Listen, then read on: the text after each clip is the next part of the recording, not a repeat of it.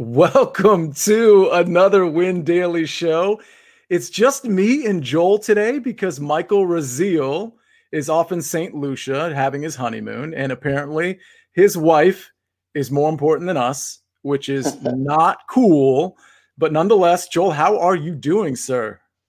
I'm doing well. It was last week was fun. I think a lot of our picks looked good. It was a fun ride throughout the weekend.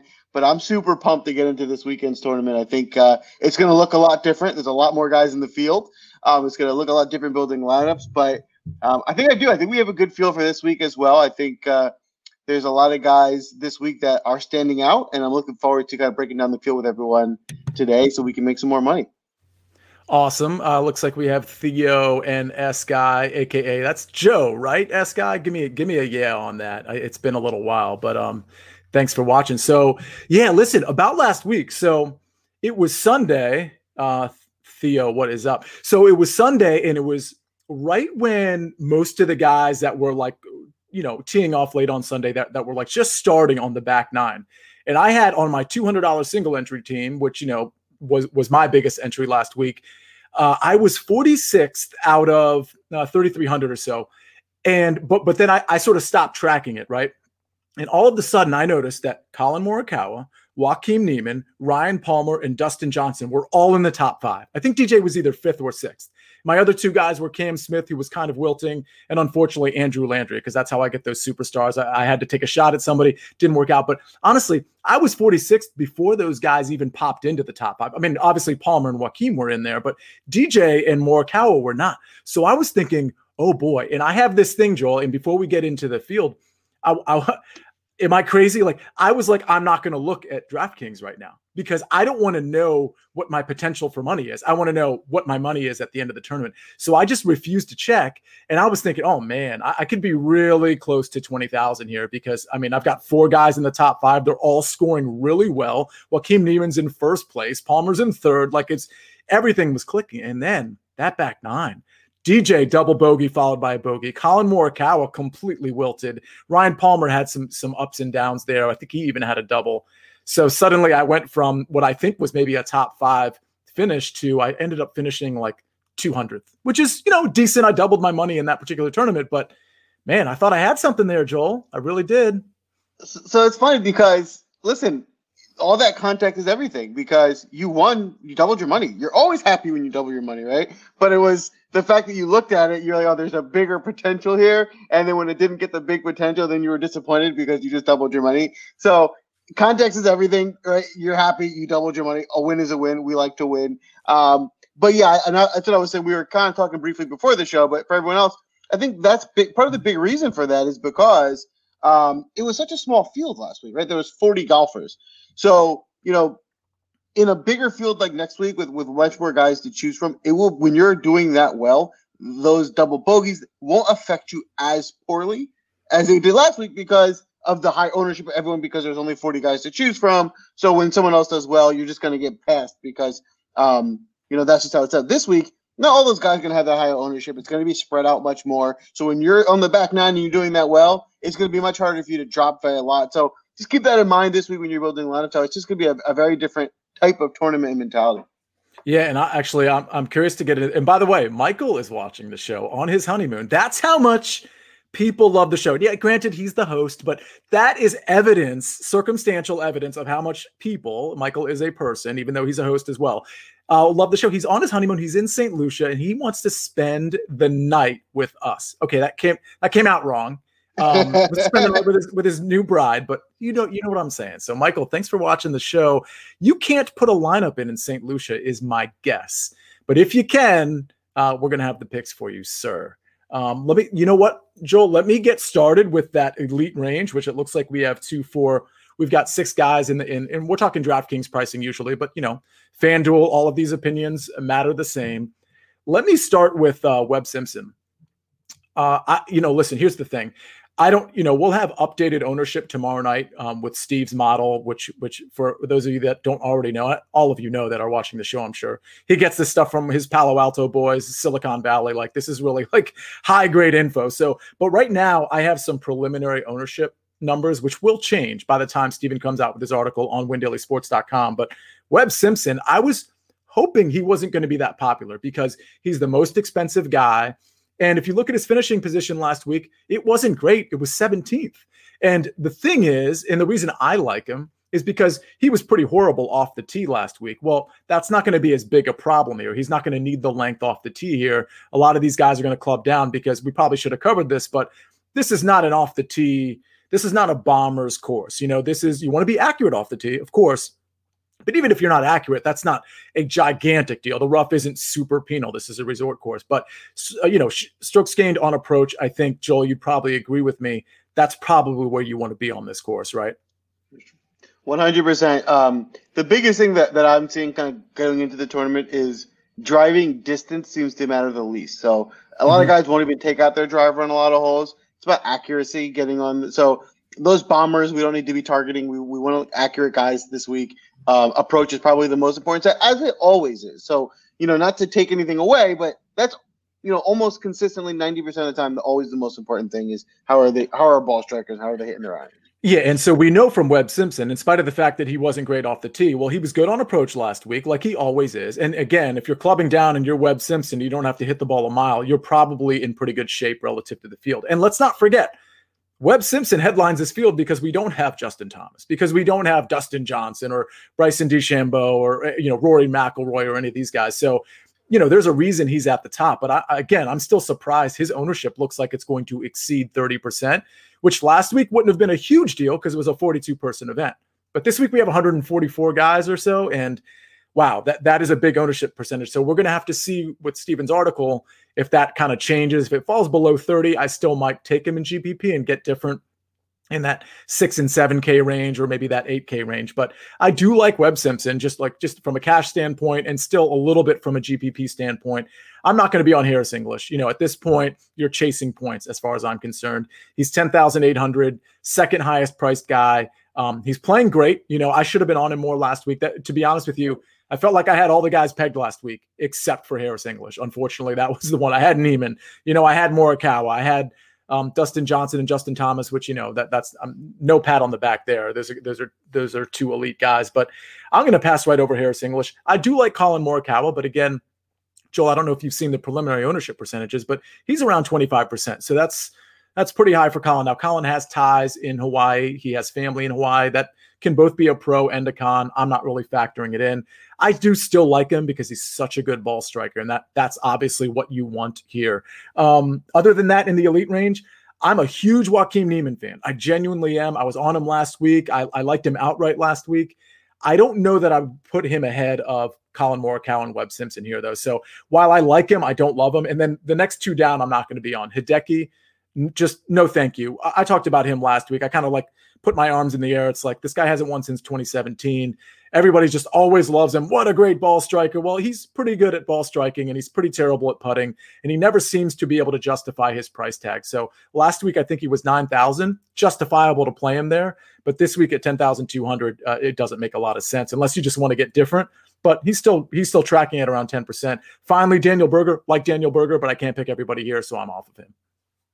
Yeah, I think you made one thing I want to touch on right away. I think you made a really good point about Hideki in that, listen, he's really good, right? So let's not get away from that. He does disappoint a lot, but he's very good at golf.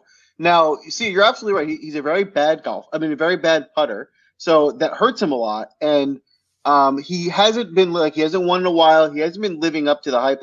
He's consistently getting those top 30s, but at this price tag, that time getting 25, 20 in that range doesn't help you. It's too expensive for that. You need him to be in the top 10, top 5 for him to work out. So the reason I'm saying this is because my advice on him for everyone is, let's not completely look away from him. Let's not completely fade him because he is still really good. But the thought when you want to start liking him again, when you want to start playing him again, is when the price adjusts, where now he's underpriced.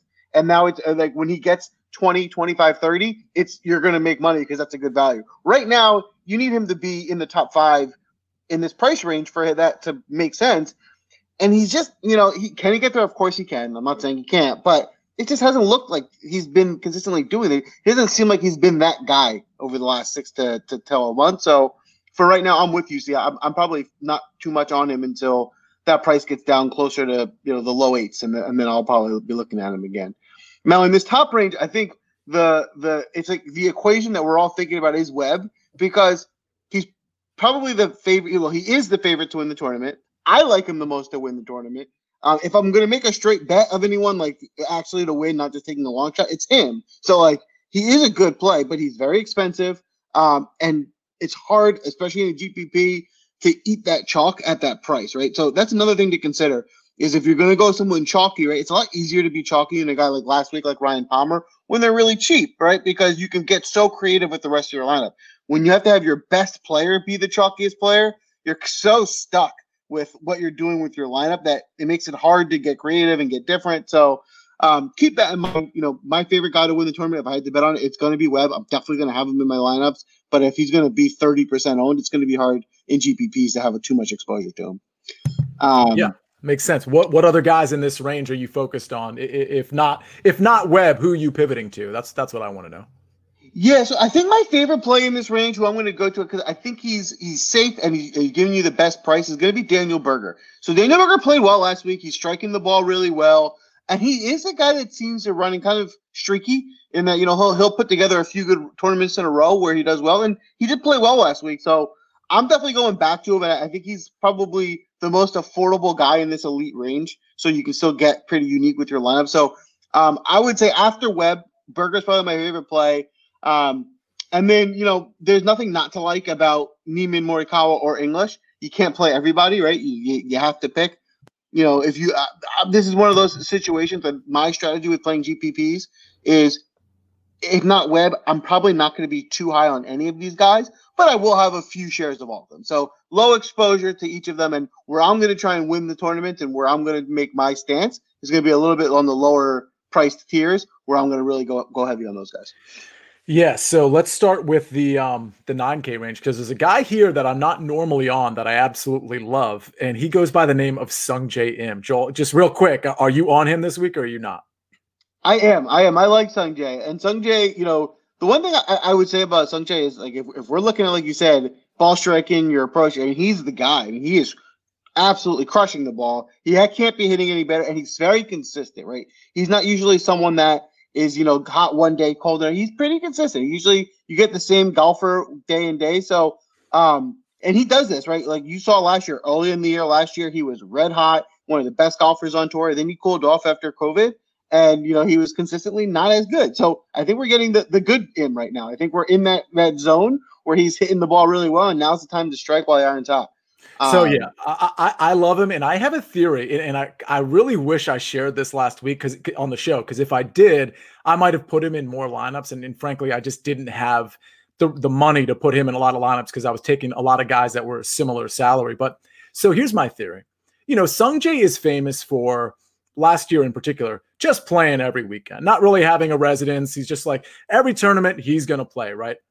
And I always thought, every time I heard that narrative, I always heard people putting like a positive spin on it. Like, oh man, he's getting all this practice. He's just going to be in the zone. He's just like going to everything. And I'm thinking, like, this guy has like the body of like Harry Higgs, right? Like let's not kid ourselves. I don't care how young the kid is.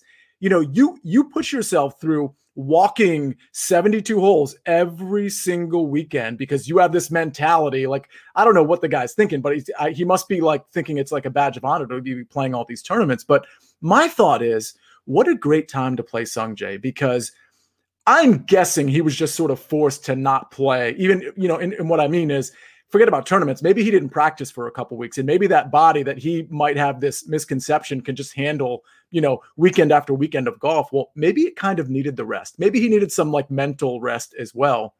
And that's why I kind of wish I had him last weekend. But my point is, again, I know I'm going down narrative street here, and I know it might be a little ridiculous, but I actually think he might be in a good like physical and mental space relative to maybe where he was, you know, 3 or 4 months ago when he's playing, tournament number 18 in a row. So again, it's a narrative that you don't even need to buy into because he is such a great ball striker. And this is kind of like a perfect course fit for him. So I'm a big fan of Sungjae Im, narrative or no narrative.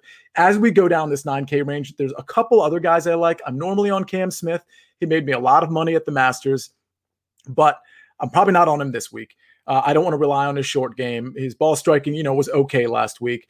Abraham Answer I like, great course fit. I'm not going to have a ton of him, but I do like him. Ryan Palmer's my guy, right? So last week, if you read my initial picks write up, I literally said in the write up, this price, which was 7,000 on DraftKings, I said this price is absolutely disrespectful to Ryan Palmer. It is ridiculous. I jammed him in every lineup. It was such a salary saver with the upside that we expected. But now he's up 2,200. Now he's 9,200. And I know Ryan Palmer's a good golfer, but he's not the king of consistency. Like, he can have a bad round here and there, maybe not on this resort course, but 9,200, I can't really justify that. I would rather pay down to Adam Scott. And that's the other guy I like in the 9K range.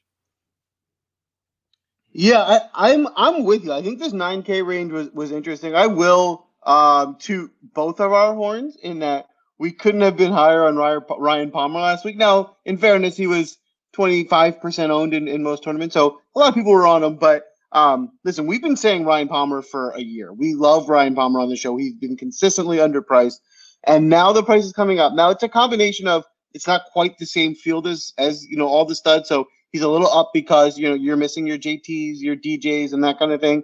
But it's also he's consistent. People are finally coming around like, all right, this guy's no joke. I mean, he's consistently doing well. This is where he should be priced. So this is where you get to, all right, I'll say it again. We always loved Ryan Palmer. There's nothing wrong with playing Ryan Palmer, but we loved Ryan Palmer when he was on the bottom third of the pricing tiers.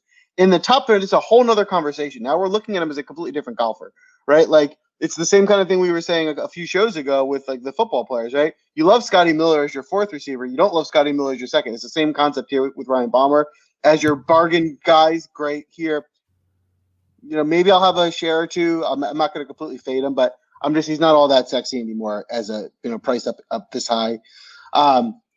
With that being said, there's a lot of other guys that we can go to up here that I do like, so that makes it a lot easier to pivot. So Cameron Smith won this tournament last year. He's got, other than last year, he's tied for 22nd, tied for 18, tied for 27. So he's consistently done well here. He likes this course, and he's playing really well. He's been playing really well over the last few months. He's in really good form. So I think he makes a lot of sense here. Definitely someone that I'm going to be targeting this week.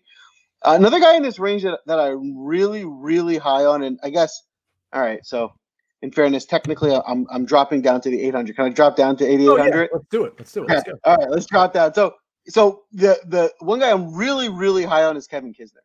Mm-hmm. So Kevin Kisner has a really good. I really like course history, and this is really where I'm basing a lot of my plays off this week. So if you want to look at Kisner's history here, tied for fourth, tied for 69 2 years ago, then 25th, tied for fourth, tied for fifth. So that's a lot of doing well on this course. And like we said, this is going to be about accuracy, and that's what that's what he specializes in, right? He's not a big bomber. He's going to be accurate, and if he can just stay consistent on this course, accurate, he should probably do another top 5 or 10 like we've seen him do before. And at this price, I'm my value of my players, he's in my top 10, and we're getting him almost at a discount based on how I'm play ranking him. So I'm going to be really high on Kisner. He's like one of my highest owned golfers for sure. So he's the one I would kind of recommend everyone kind of targeting. And then as I go down in this range, I like Zach Johnson as well. Zach Johnson's a guy who I don't normally play, but he has been coming on a bit now. I know it's the new season's kind of just starting, and there's been a bit of a break. But if you look at last season, he started off the year not doing anything, and you couldn't play him. And then as the year went on, he started getting better and better. And I think we're hoping we're continuing to see that momentum this year. And if we do, you're getting a guy who's done well here in the past, who is capable of being one of the top golfers. And we're going to catch that form. I think we can have a lot of success with him here. Matt Kuchar has done really well here as well. If you want to play him, I'm okay with that. I don't love Kuchar. I probably won't be playing too much of him, but just so we have all the data, he won the tournament 2 years ago and tied for 13th in 2016. He missed the cut last year, but he's done more good than bad. So I think he's a fine play if you want to put some shares of him in your lineups. And then the last guy in this range that I want to talk about is Charles Howell. So Charles Howell is another one with course history here, right? It's jumping off the page. I mean, he likes this course. He's done well here. We haven't talked about him or seen him in a while, so there's not much recent activity to go off of with him. But if you just want to look at how he's done in this tournament, tied for 12th last year, tied for 8th in 2019, tied for 32nd in 18, 8th, and then 13th. So at 8,000, I think that's a really good value on a guy that's consistently gotten in the top 15 for the last 5 years and 30th the 1 year he didn't. So I think he's consistent. He's going to be good for cash lineups and tournaments. He's definitely someone you want to plug in. Yeah, and by the way, Charles Howell III, his last three tournaments I'm looking right now is 23, 30th, and 46. Now, that doesn't sound super impressive, but this is probably the course that caters to Charles Howell III the most. So, and if you look at his previous finishes on this course, that actually kind of spells that out with the finishes he's had. So, I actually, so Charles Howell III, Zach Johnson, and Kevin Kisner, those are guys that I almost never play, but if you are going to play those guys, like you said, this is the course to play them. I personally, of those three, I probably prefer Zach Johnson. I mean, first of all, he has a good track record here. The last 2 years, it hasn't been that great. 2 years ago, miscut. Last year, 28th. But before that, 14th, 6th, and 9th. And by the way, his last tournament, just the last tournament he played was the RSM. He finished 6th. So he's clearly in good form, and he's on a course that is obviously going to cater to his strengths. So, I think Kisner, Zach Johnson, and Charles Howell III are great plays. I actually thought they would all be chalky, but as I look at their ownership percentages, it looks like they're all under 10%. Oh, excuse me. Kevin Kisner is not. He's actually approaching 20%, but those other two are below 10%. So that's kind of a nice thing to know. You can still play Kevin Kisner, but if you want to maybe pivot off him because you think he's too popular, or because maybe you have Webb Simpson, you're already kind of losing the popularity contest, if you will. So maybe you want to like drop down to a Zach Johnson or a Charles Howard III to make your lineup a little bit different. So yeah, in that 8K range, I really like all those guys. In fact, I think you mentioned all the guys I like in the 8K range. I don't like Sergio. I don't want to rely on his putter. Brendan Todd is interesting, because Brendan Todd also sets up really, really, really well for this course. Extremely accurate, a shorter hitter, can really get hot with the putter. The problem with Brendan Todd, and maybe it's not a problem per se, but the problem is he just hasn't been very good. We know he like broke his toe right before the season ended, and he was kind of flailing with that a little bit. His finishes, I mean, other than Mayakoba, which I think actually compares to this course pretty decent, he finished 8th there. He finished 13th last week, which isn't terrible. 37th before that, but then a couple missed cuts before that. This is a guy that at 8,200, you might be getting at a low price. I think he's a little risky. I don't think I want to jam him in a bunch of lineups. But again, if Brandon Todd was on top of his game, he'd be way ahead of Kevin Kisner. He would definitely be like, so what's Kisner's price? Kisner is 8,800 on DraftKings. I genuinely think that if Brandon Todd had somewhat of his A game, he'd be like 9,000 in this field. So you might be getting Brendan Todd at the right time in a bounce back spot coming off a break.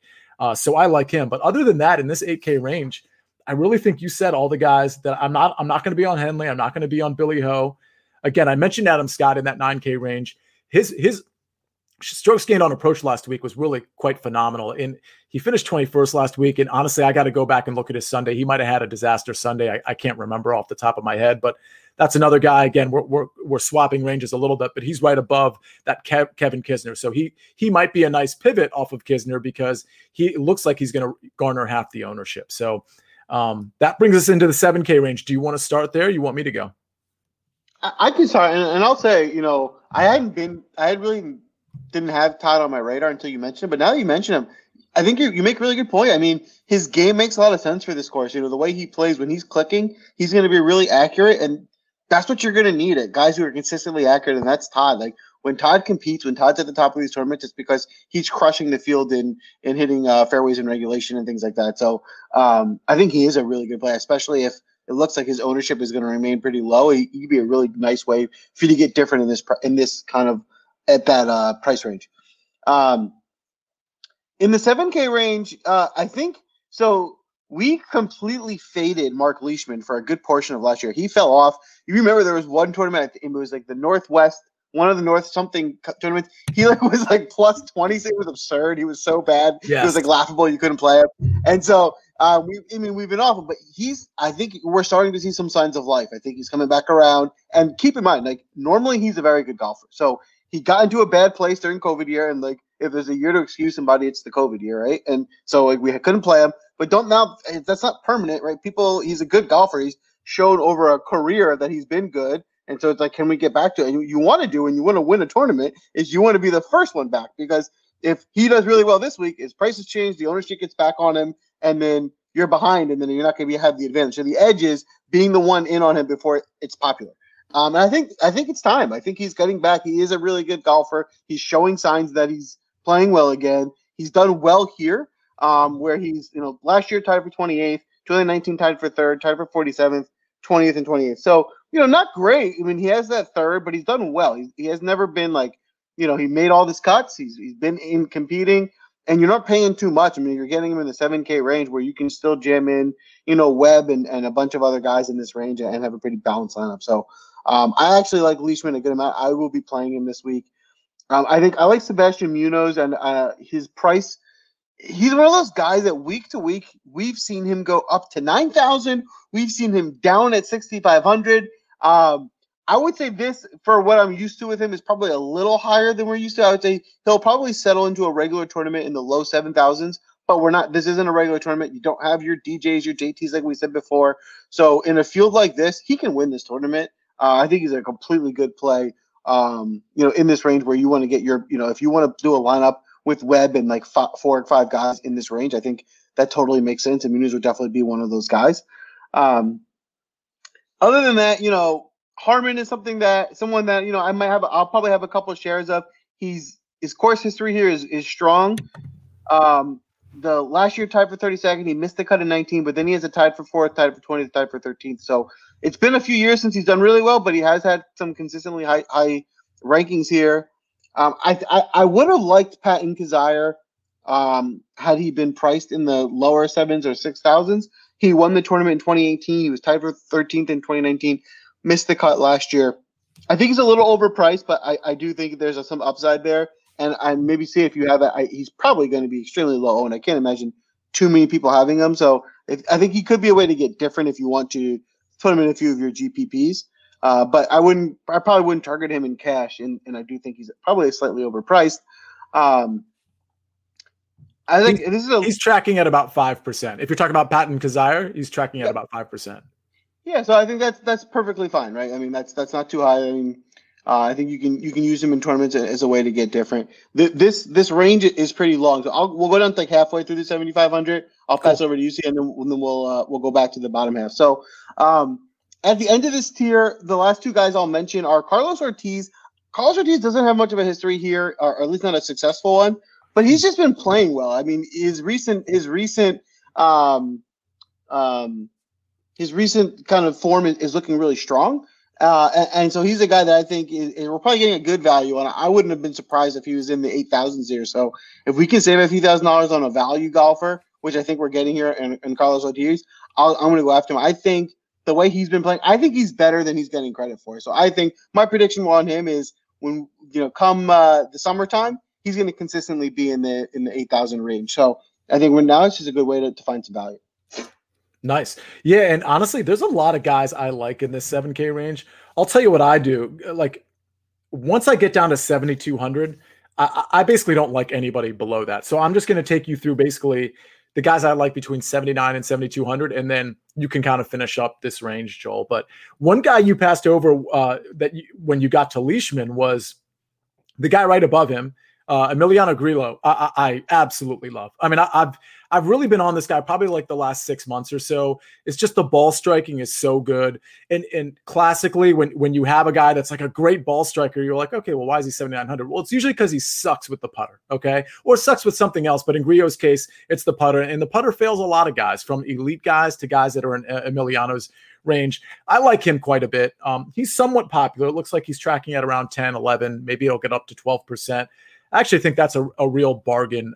I think he's the type of guy that I'll usually have as like a first round leader. He can get super hot. I'll probably have him. I'll give out my first round leaders later in the show. But either way, I think he can put it together for 4 rounds. So I like Rio quite a bit. Sebastian Munoz, Joel, you're usually bigger on Munoz than I am. But one thing I noticed last week is that his day 1 was really bad, okay? But day 2, day 3, day 4 last week, he was actually quite good. And I know that's something you look at, Joel, 1, for showdown slates, but 2, just to see, like, it's one thing to look at the collective 4 rounds and be like, oh, this is what he shot, so that's what I'm going to take away. But when you have a guy that was terrible one day, but then the last 3 days, like, clearly whatever form he needed to round into, he rounded into because he was lights out over the weekend. So I think if you're kind of playing the wave, playing the hot streak, this is a guy that probably let some people down last week, and that's why he's tracking it under 10%. But if you trade out his day one with an average day one, and then you give him the next 3 days, which were his actual next 3 days, he's not going to be tracking at 8% anymore. He's going to be tracking at like 14% or 15% for good reason. So those are some of those things, as analysts, I think we don't always see that. Sometimes we're looking at the macro, we're not looking at the super micro, but this is a really good example of, hey, Joel, I know you look at this stuff because you are so successful in Showdown. This is a really good example of not looking at the 4-round sample size. Sometimes you have to look at 2 rounds of that sample size. And which 2 rounds are you looking at? Because there's a certain 2 rounds that might matter more for next week than another 2 rounds. And those are the kind of like obvious points, but we don't necessarily look at that. So Munoz is a play for me. I want to look into Siwoo Kim a little bit more because this is one of those guys at 7,600. I remember just 4 or 5 months ago, he was really hitting the ball really well. And his price tag was pretty high. It was reflective of how well he was hitting it. So I don't want to completely ignore Siwoo Kim. And that's, again, we're in that Discord, that Win Daily Discord chat always. And our picks are not finalized, when we do this live stream. Obviously, like I have my initial picks article out. We have more articles coming out tomorrow. We have more like Discord chatter. So Siwoo was one of those guys I could see myself being on after maybe I go through a little bit more of the numbers and maybe hear from some other people on the Win Daily Golf team. So I just wanted to point him out. There's about 5 other guys that I really like that are all in that 7,400, 7,300 range. And I'm just going to go through them real quick because I know I'm talking a lot here. Russell Knox. Great course fit and has actually been playing pretty well. Russell Knox, I felt like took like a few years off, not literally, but like from a golf standpoint, he just sort of sucked. But last year, especially at the tail end of the year, he started to hit the ball really well, and he is a good course fit here, so I like him. Rory Sabatini doesn't really grade out super well here. In fact, he doesn't grade out for a lot of tournaments, but I always see him kind of creeping up leaderboards, especially, day ones, day twos. So he's a guy I definitely want to have in mind. Tom Hoagie, a former secret weapon. When his irons are on, he is legit. And honestly, it's just one of those things. If he finds his game and if he plays consistently, this is a guy that can scare the top of the leaderboard. So do not be afraid to play Tom Hoagie. James Hahn's another interesting guy. His ball striking late last year was really good, and then it really fell off. I'm not going to have much of James Hahn, but if I'm doing 15 lineups, I do want to have him in 1 or 2. Whereas just to contrast that with Tom Hoagie, if I have 15 lineups, I think I want to have him in like 3 to 5, 3 to 4, something like that. Kyle Stanley, another classically good ball striker, very inconsistent. I don't think he's very good with the putter, but Kyle Stanley's another guy I like. And then I'll leave it with Stuart Sink. I know that's a lot of guys, but that 7,500 to 7,200 range, unfortunately, if you're trying to stack some guys up top, not only will you have to go to this range, but you might even have to go lower. So that's a nice handful of guys that I like that can kind of make your lineups work because of how they're priced. It's a really good point. And like I always say with golf, especially when you're building your lineups, that you get excited, the guys you want, you lock them in, and then you only have 6,100 left, 6,200 left. So you try and just jam someone in to make it work. Don't do that, because that one guy has a bad week and you lose. Doesn't matter how good the rest of your guys do, because they don't make the cut. You're not going to win with 5 golfers. So figure out who you want to replace one of your top guys to balance out. Use the guys in this range. You can get 2 or 3 of them, and then use 2 or 3 of the top guys. Now even more balanced lineup that with 6 guys who have success, that can win. So you have to have 6 good golfers. Like having 5 and one guy mess up, you're not going to win. So make sure you have 6 guys that you think can get you there. And that's what this is about. It's catching lightning in a bottle, right? You want to get those 6 high upside guys. Where can you find value? I think you're spot on with your take on Siwoo Kim. He's a guy that we know can. We've seen him do it last year multiple times. He can catch that lightning in a bottle. And I agree. I think he's a little underpriced here. So I think that could be a nice play for folks who are looking to get different. The one thing I want to say about Siwoo before you go on in this 7K range is one thing I noticed last year when he was actually contending at the top of leaderboards, the mental strength wasn't there. Like when he started hitting a couple shots, he was sort of getting like Tyrrell Hatton under the collar, if you will. Like he was just sort of kind of, you could tell he was kind of losing it. He would hit a ball out of bounds and he would like go for the same shot.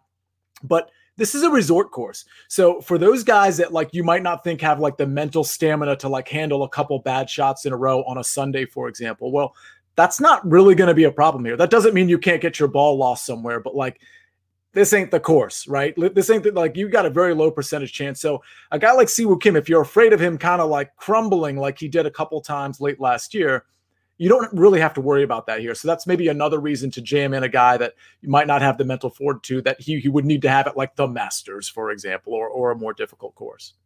Yeah, that's a really good point. They let guys like us play on this course, so these guys should be able to handle it. I like that.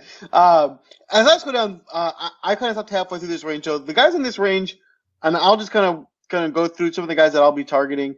Keegan Bradley is someone to look at. I don't love him, but a few shares for sure.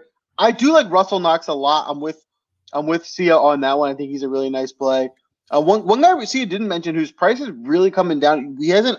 Early on last year when the restart started, he was doing great. He slowed off, but I think this is a really good spot for Chez Reavie. Chez Reavie's a good golfer. He's consistent. He plays a lot, and so like he goes up and down, right? If you play as much as him, you can't, unless you're obviously Dustin Johnson, which he's not, you can't consistently be good. Like most of these guys who play that much golf, they have their ups and downs. And, he was really good last summer. He cooled off at the end of the year. I think now you're looking at a guy who's, we haven't heard from much recently. He's 7,400, which is a completely fair price for him, a bargain, I would even say. And then a guy who has really good course history. So last year he missed the cut, but in 2019 he was tied for third, in 2018 tied for 18, and in 2017 he was tied for eighth. So that's 2 top 10s and a top 20. That's consistent. This guy, he likes this course. I think Chez Reavie is a really good spot where you can get some good value under 7,500 this week. I really liked Hoagie as well. I think he's a good, I know you used him as a secret in the past. He's one of those guys where you can catch lightning in the bottle. I like him for the tournament. I will definitely be liking him when Showdown comes around over the weekend, as like one of those one-day guys who can come through. He is also a guy who's done well here in the past, with tied for 12th last year, missed the cut in 2019 and third place in 2018. So, like I said this before, and I want to just mention again, when you're looking at course history when picking guys, a guy who's done well here at a course once is fine, but doesn't really tell you as much as a guy who has multiple times over the last 5 years where they've done in the top 10, top 15. Then, this is something that's not just, he got lucky at this course once. He does well in this course, right? If he's done it multiple times, then this is a course where you want to target. So that's what I'm looking at, is if these guys have 2 or 3 tournaments where they've been top 10, top 15, then they get a big boost in how much I want to play them. Look at this range. I think that the last couple of guys in the 7,000 range that I want to kind of just mention is I'll mention JT Poston's name. I think he could be interesting. I think James Hahn will be fine like CS. I don't love him, but if you want to get different, I think he'd be okay. I do like Kyle Stanley. I think he's a good way. I think he's an interesting play here at 7,200. I think he's a little underpriced, and he's done really well in this course in the past. So Kyle Stanley is someone that I'll definitely be playing. I'll definitely have a good amount of shares to this. And the last guy in this range I'll mention is Brandt Snedeker, who, again, he's just a consistently good, pretty good golfer. You see a lot of times, like, he tends to play up in tournaments, like, kind of play above his head sometimes in tournaments that maybe he's not supposed to be doing good. And maybe the one you think he's going to do good, he doesn't. So people tend to get off of him and they start fading him. He's probably a little bit better. People get credit for better than this price tag. So I think at a good value with a good course history and a good range, I think he's a strong play this week. Yeah, no, I agree with that. So let me go into, and I'm glad you like Kyle Stanley, because I thought I was sort of, out on a limb there. But if you like him, I'm definitely putting him in a couple more lineups, because again, he can get hot. And I'm looking at my first round leaders, which again I'll share soon. I'm not so sure I had him on there. You know what? I have to look, because that would be such no. So the surprise is over. Spoiler alert, he is on there. So, all right. So listen, let's get in that 6K range, because there are some guys in the 6K range I actually like. Now, full disclosure, full disclaimer, this is the punt range. So this is where I have my secret weapon, which somehow was 25-2 last year. And again, for those of you that don't know, that are listening, the secret weapon is a guy that's less than 5% owned and also less than 7,000. So basically, these are the guys that are sort of the scraps. They're not the popular 6K guys, which, those are kind of hard to find to make the cut, let alone to, have a top 10. So I'm thinking, I don't think I'm going to have a 25-2 record this year. So I'm just kind of putting that out there. These are the punt ranges. Hopefully I will, but go ahead. You're going to go 27 enough? Oh yeah, well that's what I was getting at. That's what I was saying, and that starts this week in Hawaii. Um, so listen, but there are guys that actually, we'll talk about the secret weapon in Discord tomorrow. But there are guys that I do like. Listen, Doug Gim, 6,900, another good ball striker. He might lack some upside, but most people in the 6K range lack some upside. But the next guy actually I think might even have better upside, but I don't think he's a better golfer, and that's Michael Thompson. Michael Thompson's a really good ball striker, and he's very good on these short courses. So I'm a big fan of Michael Thompson at 6,900. In fact, I was in Discord earlier today, and I practically was apologizing because I had put out my initial picks article, which usually has like 10 or 11 guys. I was like, hey, guys, wait a minute. I should have included Michael Thompson on there. So consider him part of my initial picks. I love Michael Thompson at the value he presents. Danny Lee and Richie Warinsky as like complete punts. I think Danny Lee's sort of like lost something in the last 6 months or so, but I actually think he's a pretty good golfer. He might be somebody I want to consider as a first round leader too. But I think those Richie Warinsky and Lee are fine to play. The other guys I like in the 6K range, I think Brian Kay and Vaughn Taylor, decent. Ryan Armour at 6,500. I mean, he contended a little bit last year. He played a few tournaments in a row where he was towards the top of the leaderboard. He's a short hitter. He's an accurate hitter. So this is a guy at 6,500 that can maybe, allow you to stack some guys towards the top, because 6,500 is a bargain basement price. JJ Spawn at 6,400. He kind of flashed at the end of the year. It's interesting. JJ Spawn, when we had the break, even before the restart, JJ Spawn played a couple of tournaments on, the Outlaw Tour. And I was like, oh man, I'm taking JJ, because we could do DraftKings back then for the Outlaw Tour, because that's how awesome DraftKings is. And we could bet on JJ Spawn. So he entered the tournament. I was like, oh man, I got to take JJ Spawn. And he completely flailed. And so I wasn't really on him after the Outlaw Tour when the restart happened. But actually, he was pretty good. He had a couple of tournaments where, he was actually like a pretty decent golfer. So again, that's a lightning in the bottle guy. That's a less than 1% owned guy. That's a guy, if you're entering a, MME, go ahead and throw him into one of your, 100 lineups or 50 lineups, but not a guy you want to have in single entry. Most of these 6K guys, other than those front end guys, the 6,900, 6,800 guys, probably not what you want to have in single entry or three max entries. Interesting. Wesley Bryan, 6,300. He's everybody's favorite in the 6K range, right? Like every time he shows up, he becomes like super chalky, and then he completely flails. At least in this last year, he was just like pretty much terrible. He's known to be a good ball striker, but he just hasn't put it together. So now we finally have him instead of like 6,700, 6,800, and instead of 14% ownership in this punt range. Now we have him at 6,300 and 4.5% ownership range. So anytime we have that, plus we're coming off a big break, I'm like, all right, well, speaking of lightning in a bottle, maybe he sort of fixed something or tweaked something, and now nobody's on him. So again, if you have to dip down to this range because you took a few too many elite guys, I'm not a Wesley Bryan guy, but I have no problem with you taking Wesley Bryan here. And then I just think this is funny and interesting because of the course fit aspect of it. This guy's on the senior tour, and he is literally the lowest price. Well, he is the lowest priced, tied for it at 6,000. Vijay Singh. It's a short course. Even last year, we saw him put some good rounds together. I don't know. Maybe you want to throw him in like a day one showdown before he gets really tuckered out, if you will. But I just think Vijay Singh is interesting. Again, we're talking like MMEs. We're not talking like single entries, but he's 350 to 1 as a first round leader. Just throwing that out there. So those are guys I like in the 6K range. But it's really those first few guys I mentioned that I like, frankly. I like that. And I do. I'm my builds typically this week have been a little bit more of the high price guys. So I am squeezing a few 6Kers in there. I'm not going down to the 6K. Unfortunately, no Vijay Singh for me, but I am going to go with the higher 6K ranges. A few guys in here that I like. So I'm going to touch through a few guys. I want to run through them.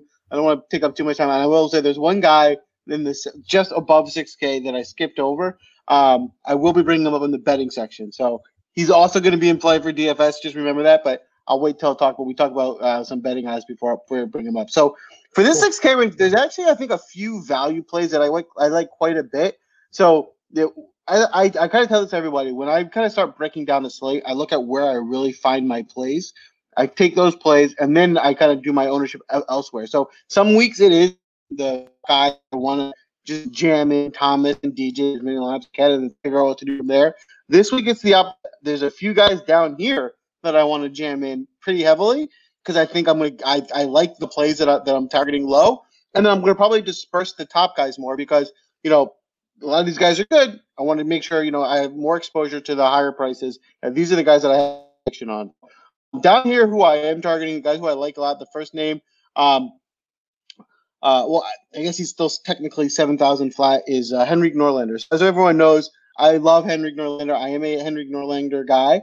And so if you want to think that there's a little bit of bias, that might be fair. So I will give you that information. However, he's done well at good history, and I think he's underpriced, right? I think we've seen he can very easily be closer to 8 or in the high 7s. So we're getting him at a good value. And this is a guy who's got tied for 9th here last year, tied for 20th when he last played in 2017, and missed the cut 5 years ago. So he's done really well here more often than not. Listen to him, Brian Stewart, who has 2 top 10 finishes in his last 4 tries. He's never missed the cut in this tournament. So a guy who's under 7,000, who's never missed the cut, or at least never hasn't missed the cut in the last 5 years. I don't have data going back further than that. I think he's a really good value play. I think Bo Hoag's a fair play. You know, not someone I'm super high on and super low, but if you know the guy in this range, he's certainly fair. Someone who I do love, one of my favorite plays of the week, is Hudson Swafford.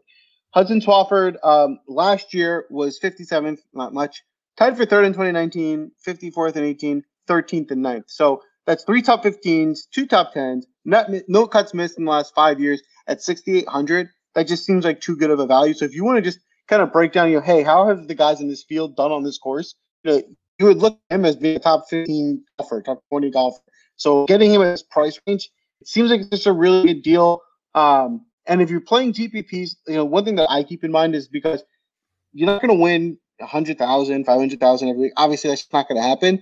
But you can win money even playing GPPs, right? And so he's the type of guy where he's consistently making the cut here. As long as you make the cut, you're going to be in it on the weekend, and it will, even if you hit on your other, it's important too. So I do like him a lot this week because I think he's safe, and I think you can, he has the upside, but he also will help you to continue to, make 6 cuts and cash in all your lineups. As I continue to scroll down here, I'm going to go a little bit further. I'm going to mention Keith Mitchell. He missed it last year. Then he was tied 16, tied for 25th at 6,600. I think that's another good value that you're going to pick up. And then we're starting. And then as I scroll, you start to get to the guys where now we're taking big swings. I think Sia's JJ Spawn play is a good one. I like JJ Spawn. If it's someone you want to get, obviously not someone I would play in a lot of lineups, but if you want to throw him in 1 or 2, I think that's completely fair. Well, so I'm going to mention, I'm not going to play a lot of them because it's maybe not the wisest, but just the stats are jumping off the page to mention. Ted Pye, so you guys know my take with the old hefty boys, and I don't know why walking on the course. Old hefty, that might catch up to him. He's 6,300, so that's one thing. And last year he got 7th. The year before that he was tied for 13th. So at that price, right, this guy's done well here twice in the last 2 years. And at this price, yeah, I'm definitely going to throw a couple of shares of him in there, especially if you're playing some big pool tournaments where I can't imagine he's going to be more than 1 or 2% owned. I think that could be a nice way for you to round out some value. So Jamie Lovemark is someone you might want to put on. He missed the cut 3 years in a row here, but he has 2 top 10 finishes in the last 5 years, going back to 17 and 16. Don't love him, but it's a name that you can put on if you're squeezing someone in this range. Jerry Kelly is another guy that is the same thought process. He's just had some success here. So when if you're gonna squeeze in some of these guys down here, guys have done well here before, maybe they'll see something again and do it. So those are the guys that I'll be looking at in the 6K range. I love it. Hey, Nick Watney is 6,100. Is he that bad? Is Nick Watney that bad? Wow. He's pretty old. Yeah, I mean, he gains on approach. He's missed a bunch of cuts in a row. I don't know. It just seems like a weird price for Nick Watney. Anyway, I was wrong. He's only 39. Yeah, Nick Watney. I agree. Then I'm with you. I mean, if we're looking at gaining on approach, like he is one of the few guys that your boy Jerry Kelly definitely gains on approach. Wesley Bryan's another one of those guys, but I don't know. It's just a random thing. I mean, I haven't seen I haven't seen Nick Watney put 4 rounds together in quite some time, but I just thought that was a weird name to see at the bottom of the list. He's below Mike Weir. Ouch. Okay. Anyway, so listen. So let's go. You want to transition now to our outright guys? Do you want me to go in first round leaders? Do you want me to go first or you? You can go first. Are we doing outright first or first round leaders first? Let's do outrights first because that's usually the less fun exercise. We'll make the big crowd wait for our first round leaders. So listen, my first outright, I had to look at this guy a second time. And again, I admitted on the show, I have to look at him a little bit deeper in terms of how his Sunday went because his ball striking was, well, I should say this. His approach was really good last week. I don't normally want to take a guy this high in the odds. 35-1. It's like, right. Like I like to, Joel, you and I, we like to go like 40-1, 50-1, 100-1, but whatever. Cause we like to have fun with these. Like, well, let's be honest. Like the outright market isn't the money making market. It can be, but if you really want to make money, jump into Discord and let's talk about some head-to-head plays on like Saturday and Sunday and Friday, because personally, that's where I make my golf money. I hit a bunch of outrights somehow and a couple first round leaders last year, but I mean, if we're being honest, those aren't exactly plays you can lean on. But with that said, Adam Scott at 35-1, I think is primed to actually take down a tournament, especially when you consider the field isn't very top heavy. So, I mean, I think if we look at Adam Scott and I'm looking at his DraftKings price now, I mean, he's not that, but I mean, the fact that he's below Ryan Palmer, even a Cam Smith, Abraham Answer, these are guys that I like, but I think he's right in that class of guys, which puts him, in the top 10 from just a contention standpoint. At 35-1, I think those are pretty good odds. The next few guys I like, Zach Johnson, 45-1. Again, a great course fit. I like him. I think those odds are decent. I don't think they're amazing. I wish I could get it at 55-1, but again, the field isn't very top heavy. Emiliano Grillo, I like him more as a first round leader, which we'll get to, but 66-1, I like that. Tom Hoagie at 110-1. I got a soft spot for this guy. And again, if the approach is there, like it can be sometimes, and if some of these guys at the top kind of wilt, like your Webb Simpsons or your Sung Jays or your Collins, it wouldn't shock me if Tom Hoagie is near the leaderboard on Sunday, is all I'm saying. So those are my outright guys. 110-1. It's fun. Put $3 on it, and it'll make your month. I like that. I like it. And so for this week, what I'm seeing in the betting market is, well, what I'm thinking is without DJ, without the big names, only having Webb, I think it's a little bit better. I think there's a little bit more room to take a shot on somebody, right? So if you want to take some long, this is what I'm going to be doing this week. I think that's what the value is. You don't want to take a shot on some low guy when he's got to beat DJ, DeChambeau, Rahm. I guess it's not going to happen. But if you only got to beat other guys, and it's a more realistic possibility. So this is the week, I think, if you're going to take some long shots, it's the week to do it. Just having fun. I'm not taking this bet, but just having fun looking at it. See, you mentioned Vijay Singh. So Vijay Singh is 1,500 to 1 this week. If you want to know $1 on Vijay Singh, you win $1,500. So, listen, he's not going to win the tournament. So don't, you're wasting it. But hey, maybe if you want to try something like a first round leader on him or something like that, that actually has a chance. So that would be the process. Now, in terms of the play that I actually will be playing and that I actually like this week, the guy that I mentioned during the DFS portion that I said I would hold off on is an amateur golfer. And so I didn't mention him because, you don't have any course history. He's so young. But he's one of the up-and-coming guys. He's a big name. And I still think you're getting a really good value. So it's Kanaya. You're getting, I think it's 125-1, which is great value. And so I actually already put a pretty nice bet on it. Where if this is the tournament where he breaks through, you can get a really nice payday. So that's my bet of the week so far. That's the only bet I put in already. And I do like him a good amount as a way for you to take a shot on somebody where they could win a tournament and kind of have their name called. Now, in terms of the more realistic plays this week and guys that can actually win the tournament, there's an under the radar guy here that you're getting a pretty good value on at 300-1 to win the tournament. He's a South African golfer named MJ Defoe. MJ Defoe doesn't play in all that many tournaments. We've seen him, we've talked about him before, but you don't see him all that much. So I actually think he's getting a little undervalued. When he does play, I'm on him a lot, especially on Showdown. just so everyone knows, the reason I've gotten onto him was because it was by accident, just being completely honest. There was a showdown tournament I was playing. There was a last minute scratch. I had to replace somebody, and he was the only other salary guy that fit. I didn't know who he was. I put him in. The guy went off that day, and it won me a showdown tournament. Ever since I've been, and he does. He's been good. He plays well. I've been tracking him and following him. He's a good golfer. So I think he's a little under the radar because he doesn't play in all the tournaments like everyone else. So now everyone really knows who he is. But he's good, and I think that's a good value at 300 to 1 if you want to take a shot on somebody down here. And then kind of going up to the more realistic place, you can get 66 to 1 on Charles Howell III. Like we said before, this is a guy we know likes this course. He's done well here consistently in the past. And, he's not, there's how many guys? 25, 30 guys ahead of him in odds-wise. So I think he's got a better percentage than 25, 30 guys doing this tournament. So I think that's a good value. And at 30 to 1 is Kisner. Yeah, I like that. I like Charles Howell III at 66 to 1 a lot. I think that's a great bet. Just from a value standpoint, I think that's a great bet.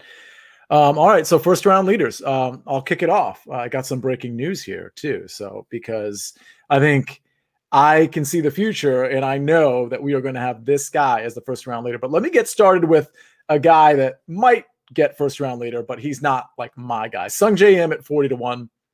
I just think the guy's in great form. Sebastian Munoz at 60 to 1. Listen, this guy has been red hot the last couple days he's been out there, a little under the radar given these odds, 60 to 1. I mean, I honestly think the proper price for a guy that can get hot like Munoz is probably closer to like 50 or even 45 to 1. So I think you're getting some value there.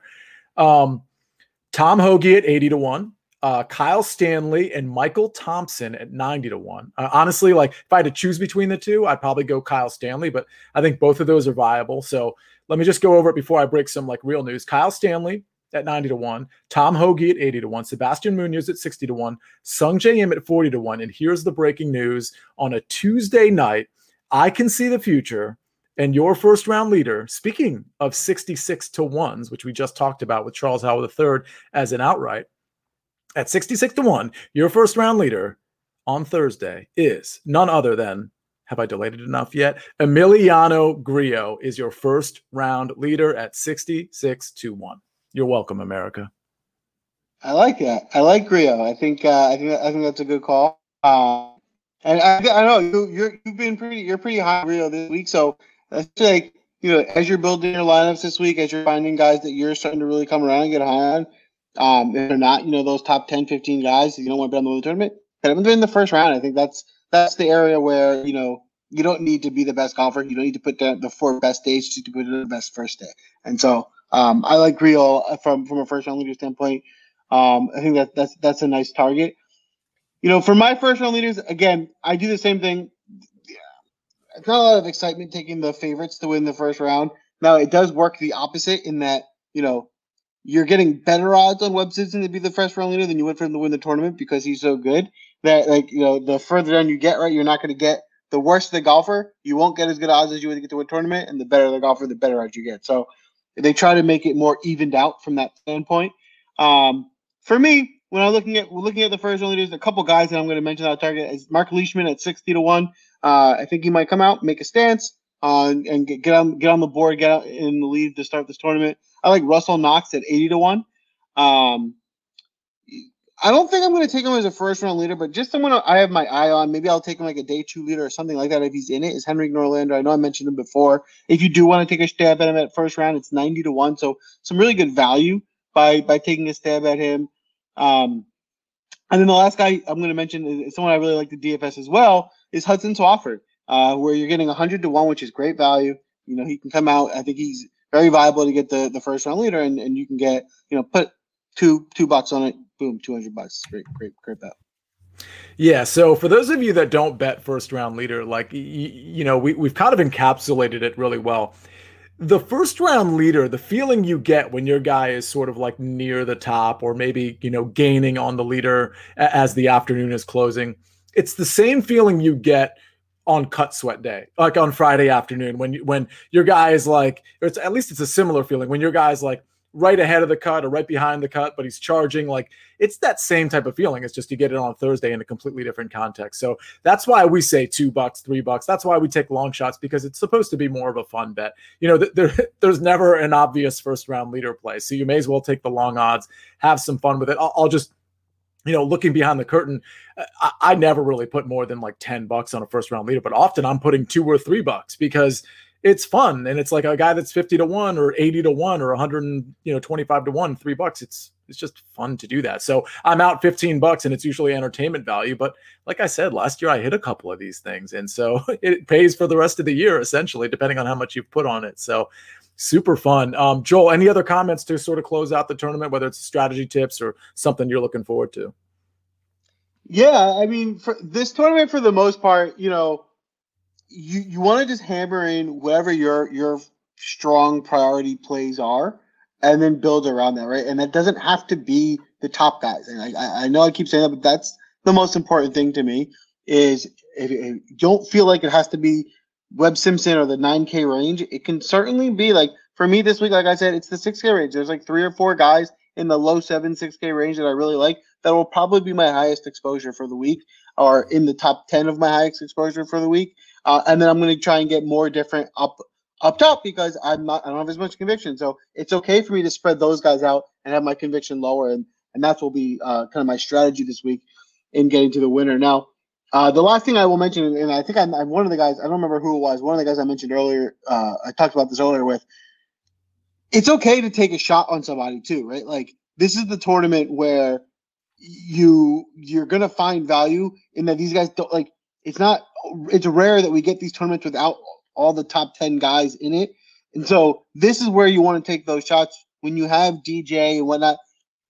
All these guys down here are still the same odds, right? They still have to beat a 150-person field. The odds don't change all that much. So here's where they have the real chance of winning the tournament. Here's where you want to start targeting your longer shots, where they have a more realistic chance of winning the tournament. Yeah, and by the way, those guys like Kevin Kisner is probably not the best example, but maybe your Charles Howard III, for example, like, they know going in this is their best shot too. So those guys are potentially way more locked in than your guys at the top, just because they know the talent gap is usually, you know, way bigger because there's so much more talent at the top. So this is really a chance for those guys to shine. So the thing about golf in general is, like, you want to embrace variance. Even the best golfers, they win 3 times in a year and it's a great year for them, right? So clearly the best golfers aren't, you know, the top 3 golfers aren't winning all of the tournaments. But when you have a tournament like this where you're really only worried about, I mean, let's be real. So let's just look at the top 6 guys. I mean, Webb Simpson and Colin Morikawa are probably, and maybe Daniel Berger, just from a long-term standpoint, are like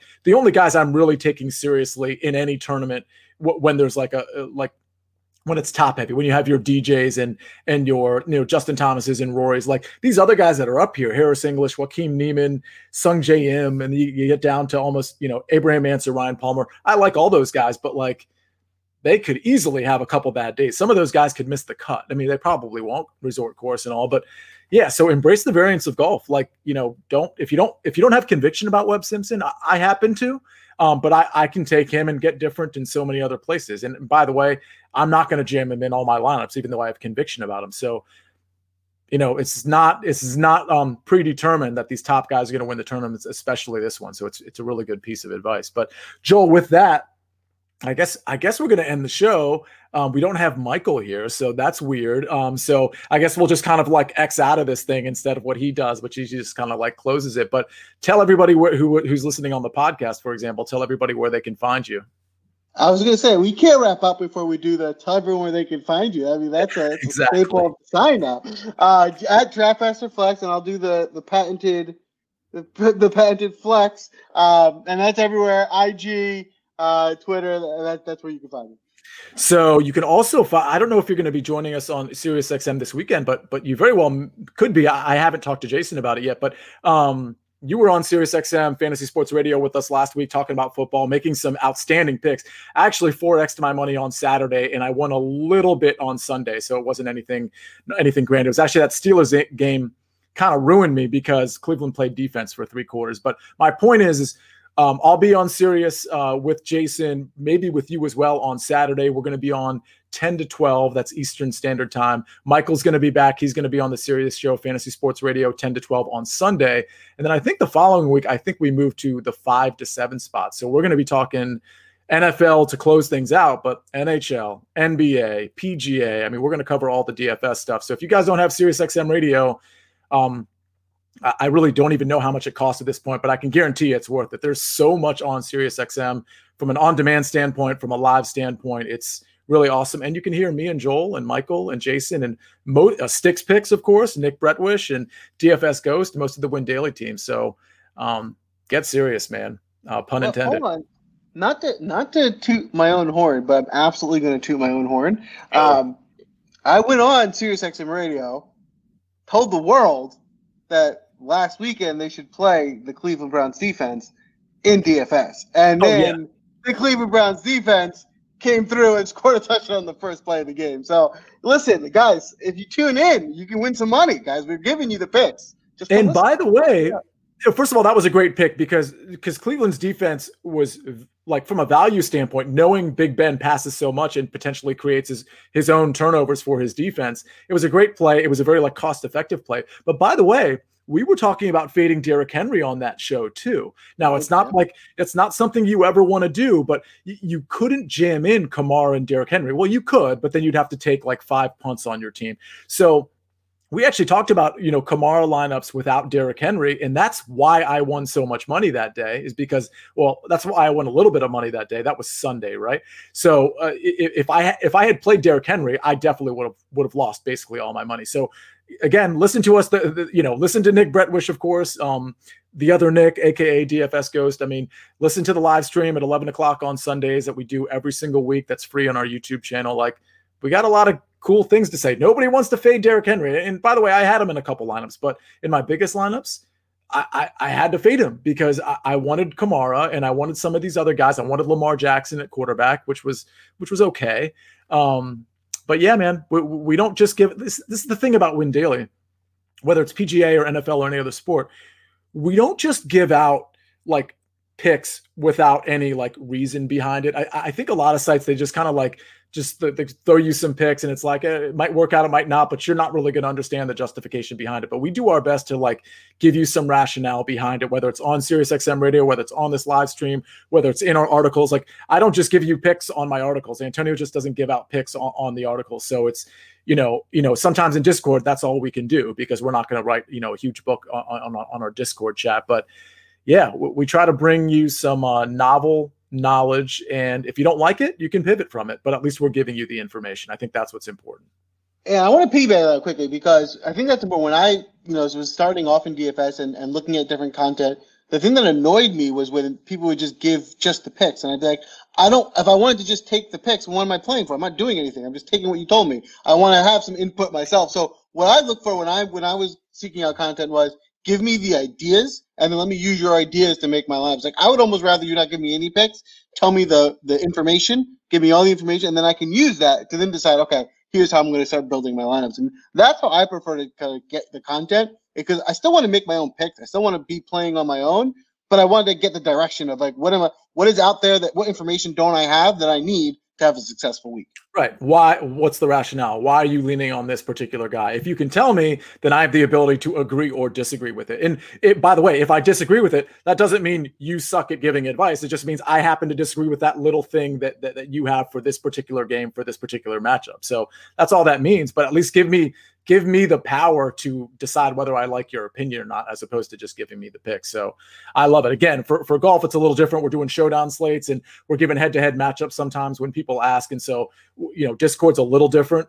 We actually do kind of explain all our picks in Discord too, but in our articles, we really try to make it a point to give you all the rationale behind everything. And Charlie, you're welcome. And Theo, speaking of embracing variance, he says in the chat, I had the highest score last week by fading the 2 expensive guys. So yeah, you can do that. You don't have to lean on these top guys, whether it's the top 2 guys or the top 5 guys or the top 6 guys. In this case, you don't have to lean on them. It's golf.